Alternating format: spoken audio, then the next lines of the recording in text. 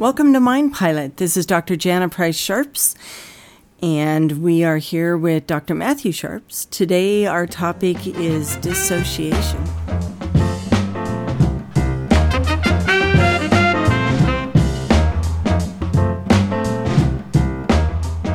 So, I, in my mind, have a definition of dissociation, or can describe it, I guess I should say.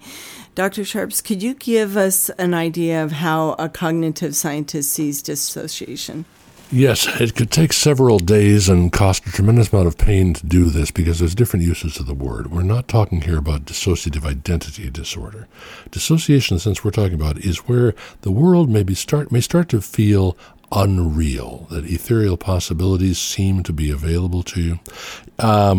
You couldn't really call this dissociation, but a similar state can be had when you're just waking up out of sleep and you're not quite sure if the last dream was real. You might wake up thinking you had to pay a large bill, and then, oh my gosh, I got to pay that bill. Oh no, I don't. That was in a dream. Some of the first responder listeners will have to live in many different places. They travel a great deal. Well, hotels are pretty much the same, whether you're in Cairo, Egypt, or Cairo, Illinois, or at the same damn place. Well, many of the listeners will have had this experience where you wake up in a hotel room and going, where the hell am I? And there's certainly nothing crazy there. It's just there are a few moments there you're not quite clear, and the world seems a little bit ethereal before you realize, oh my goodness, I'm wherever I am, Hanford, California, or whatever. Right? So now that's not true dissociation, but it's a similar feeling there. If you're thinking so deeply about something, you miss your turn. We often see that as an example of something very much akin to a dissociative process. But one thing we do know, and there's a lot of good study on this, is that people may tend more or less toward those dissociative tendencies. Now, another thing we know from the work of a number of psychologists, including Art Wall and her colleagues, Colonel Grossman and his colleagues, we know also that even in people who are not prone to dissociation, and first responders generally are not, under high stress, anybody can enter a relatively dissociative state. And this has profound effects for your cognition. Absolutely. When I think of dissociation, I think of a disconnect from your reality. So over the many years I've worked with first responders that have PTSD, they'll describe it as they feel like they're not connected with their life. They don't feel anything. They look at their family, but they feel numb. There's kind of a numbing sensation, feeling like time is going by, but they're not attached to it. It's almost like watching your life on the TV screen. Very similar to what people have, the reaction people have when they've just gone through a really bad car accident or something, and they feel like it's very surreal. That's kind of the wording that a lot of my first responders have used with their description of dissociation. Yes, and the feelings of the world as surreal are almost a hallmark of dissociation, yes. So what are some things that can cause dissociation? Well, under high levels of stress, we see this as a moderately likely thing to happen as a result of the fight or flight process. And obviously, the longer that goes on, the more likely we are to see these symptoms on a regular basis. Okay. So does dissociation influence everybody, or is it just first responders and people with DID? Or No, DID, we're not entirely clear about the relationship of what we're talking about here and DID, dissociative identity disorder. No, it can affect anyone. Okay, and the work of Art Wall and others indicates very strongly that it's a moderately likely thing to happen to first responders under extreme stress. And it will change our cognition quite a bit. My own laboratory, we've spent quite a bit of time studying not Bigfoot and the UFOs, because we start from the assumption that these things actually don't exist. I mean, there are lots of things in the sky that you can't identify, but no, they're not spaceships.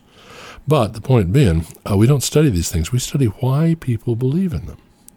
Now, a study we did years ago, we found that people who tend to be depressed tended to believe in space aliens and ghosts. Why? Because it indicates, the aliens might take you someplace nice, and the ghosts might be a nice afterlife where things would be better. People with tendencies toward attention deficit hyperactive disorder, you don't have to have the full-blown disorder, you can have tendencies toward it.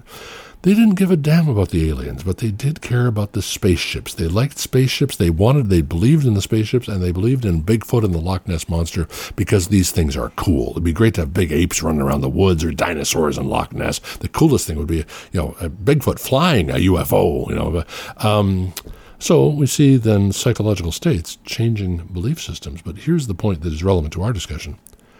Dissociation resulted in a higher belief in everything. Those with tendencies toward more dissociation believed in paranormal concepts that really there's no physical evidence for whatsoever. Now that becomes increasingly important when we did an additional experiment where we got images off the internet, for example, of a helicopter landing at night with the lights in a kind of funny angle. We had a kid in a Halloween costume, a gorilla Halloween costume, right? Well, the non-dissociated, people with low dissociation saw, well, I'm not sure what kind of aircraft it is, some kind of aircraft landing at night. They saw, it's somebody in a Halloween costume, looks like a gorilla or a chimpanzee or something. The dissociated saw a UFO, and they saw Bigfoot. And the point is this: these are perfectly normal people. These are not people who are in need of the kind of psychiatric intervention that one might think. Everyone's thinking about, are people crazy? No, they're emphatically not crazy. These are normal human beings. But in a normal human being, dissociation can result not only in beliefs that generally would be considered bizarre, but in actually seeing these things. And this has enormous implications, for example, for the eyewitness realm, and for that matter, for such things as scientific observation. So there are a number of techniques that I have used over the years with people that have problems with dissociation. But I'd like Dr. Sharps to talk a little bit about some ideas that he has just from the cognitive realm. And then I'll talk about some ideas that I have from the clinical realm. Well, there's an interesting point there because there's been very little actual study of it. There's been quite a bit of study of dissociative processes from various angles, but not much hard cognitive experimentation. But we have discovered something pretty interesting. That when we induce a state in people where they are basically making dissociative responses, we had, for example, a situation in which we had, how shall I put this? There were a couple of spots in the sky that were actually a result of a camera malfunction, okay? And we asked people, are these UFOs, et cetera? Well, if we start talking in terms of the supernatural, people are more likely to think these things are UFOs, okay?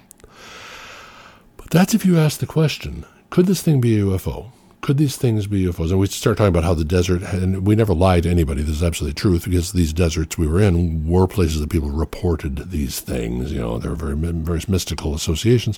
When people were aware of those, there was more of a tendency for them to say, well, yeah, sure, that might be a UFO. But when we ask the question of, is one of these things possibly a reflection of the other one on the clouds above or some kind of light effect? We force them to engage in what we refer to as feature-intensive processing. We force them to start going, okay, well, now I have to start thinking, could this be a reflection? Could this be on the clouds? Is it one object? Is it two objects? Could it be the shadow of another object? If it was, where would the light have to come from? And so on and so forth. That kind of technical question. What we discovered was that when people engaged in that kind of feature-intensive processing, as opposed to the more gestalt processing of, yeah, sure, there might be UFOs up there. Okay, if you start forcing people, so to speak, to count the rivets, people's beliefs become much more down to earth. Now, do we have a direct linkage there in dissociation? Well, what we do have is a direct linkage of the cognitive stylings typical of dissociation. And I do, for example, have a new paper that will be out in a couple of months where we did, in fact, show that dissociation is more likely to produce beliefs that are more likely to influence an individual to interpret environmental stimuli in ways that may not be supported by what they're actually seeing. So your friend, in combating these kinds of things, seems to be a feature-intensive, very evidence-based way of thinking about the world, forcing yourself into that really almost an engineering perspective. Your enemy here is to take a sort of gestalt mythological possibility of, sure, Nessie might be out there, or sure, they might be UFOs up in the sky, maybe, who knows, the Klingons might exist, okay? There's no evidence, but when you start making a serious feature-intensive analysis of these things, you start to recognize, my gosh, how do I know what I think I know? What is really my evidence here? How do I really understand this? And that's a very difficult thing to do because lots of people have tremendous cognitive dissonance about beliefs that may not make much sense. They may not have anything to do with the UFOs or the Loch Ness Monster. It may have to do with your relationships, with your career, with, people do engage in superstitious behavior. What might happen to me in the future? What kinds of things look dangerous to me? your friend in combating that kind of psychologically damaging thinking is a hard analysis of the features involved based on logic and evidence. I think you have spoken about this in some of your lectures, and I've actually used this technique many, many, many times with patients. You've often mentioned that looking at a watch can be helpful. Yeah, that's a technique that many clinicians, including yourself and other scientifically based clinicians, recommend. It's referred to as grounding, and we've seen a number of first responders report this as very, very useful to them. For example, in cases of genuine post-traumatic stress disorder, there can be daytime intrusions where suddenly the person is perceptually and cognitively back in the traumatic situation, and it tends to produce what we refer to as a positive feedback situation. What you might also call it a cascade effect, where the negative responses, the negative emotionality produces a less realistic response, which produces in turn more emotionality, and off you go. Okay. Now, the technique of grounding, and this is not original with me, and it's not in much of the cognitive literature, I know most of this from talking to cognitively aware clinicians, is to use objects in the world around you to remove yourself from that, if you will, imagined or potentially dissociative environment. Now, for example, the watch I'm wearing right now is the kind of watch you might have as a field first responder. It's basically a black lump of digital rubber that is it's not fireproof, but it's waterproof, dustproof, et cetera, et cetera. If I were prone towards something like these daytime intrusions or towards these sudden feelings of, oh my gosh, I'm back in the jungle, back in wherever it is, I'd probably take that watch off and put on a nice dress watch, in fact, that you gave me. It's a nice silver Bulova that I wouldn't expose to those conditions. Because I could then look at that watch, and this is what the clinicians talk about, ground myself. And again, I'm not speaking here from the perspective of cognitive experimentation. I'm speaking from the clinical experience of other people. I'm not a clinician. But the point is, I'm looking at that watch and go, oh my goodness, yeah, that's not the watch I was wearing under, it's such and such a horrible fire where this happened, or it's such and such an alley where my partner was killed, depending what area of first response I was in. I'd never wear this watch, the one I'm wearing now, because it looks too much like a service watch. But that mighty stainless steel Bulova that I tend to just wear in my own laboratory where it's safe, I can look at that and go, that's not the watch I had. In fact, when did I get that? Oh, yeah, my wife gave that to me on the island of Kauai when we were on vacation. Then I can start remembering where the park at Waimea Canyon, et cetera, et cetera. I can look at the date on my watch. Like today, it happens to be the 5th of November. The 5th of November, what year? Oh, my gosh, no, these horrible things happened. I'll make up a date here in 2007, 2008. It's 2022. This is long. My goodness, well, where am I now? Oh, I'm not at such and such a terrible fire. I'm not in such and such a stakeout situation or a hostage negotiation situation. I'm, in my house, or I might be going fishing. Now, it's not just watches, okay? Aside from certain British Army units that wear kilts, nobody wears a plaid thing in service. But lots of people wear a plaid shirt when they go fishing. And so here you are, you look down at your sleeve, and it's not that deep blue or the dark green or whatever, khaki, whatever your service shirt is. It's this red and white plaid.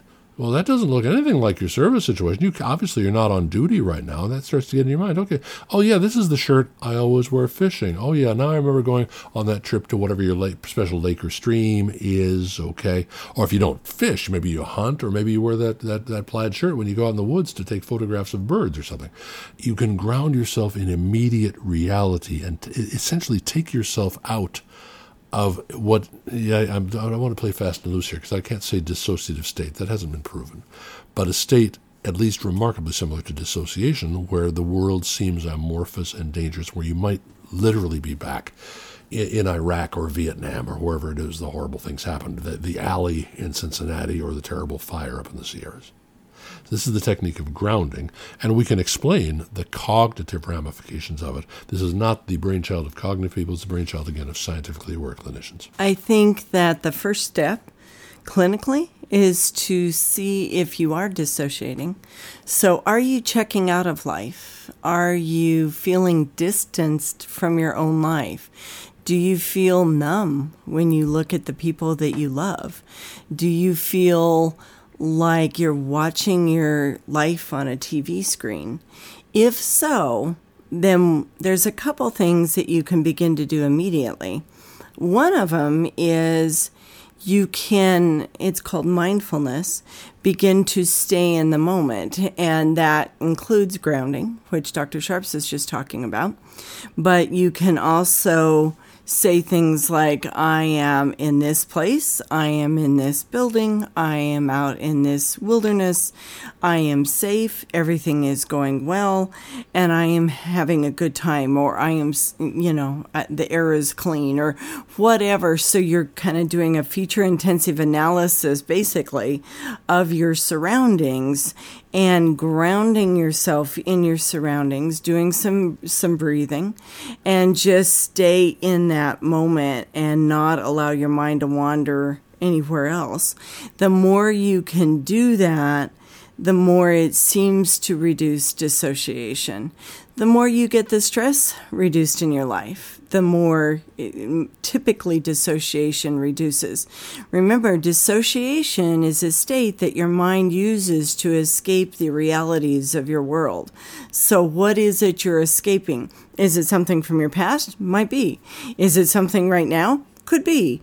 Is it a relationship? Is it a job? Is it where you're stationed? I don't know, but begin to put the puzzle pieces together.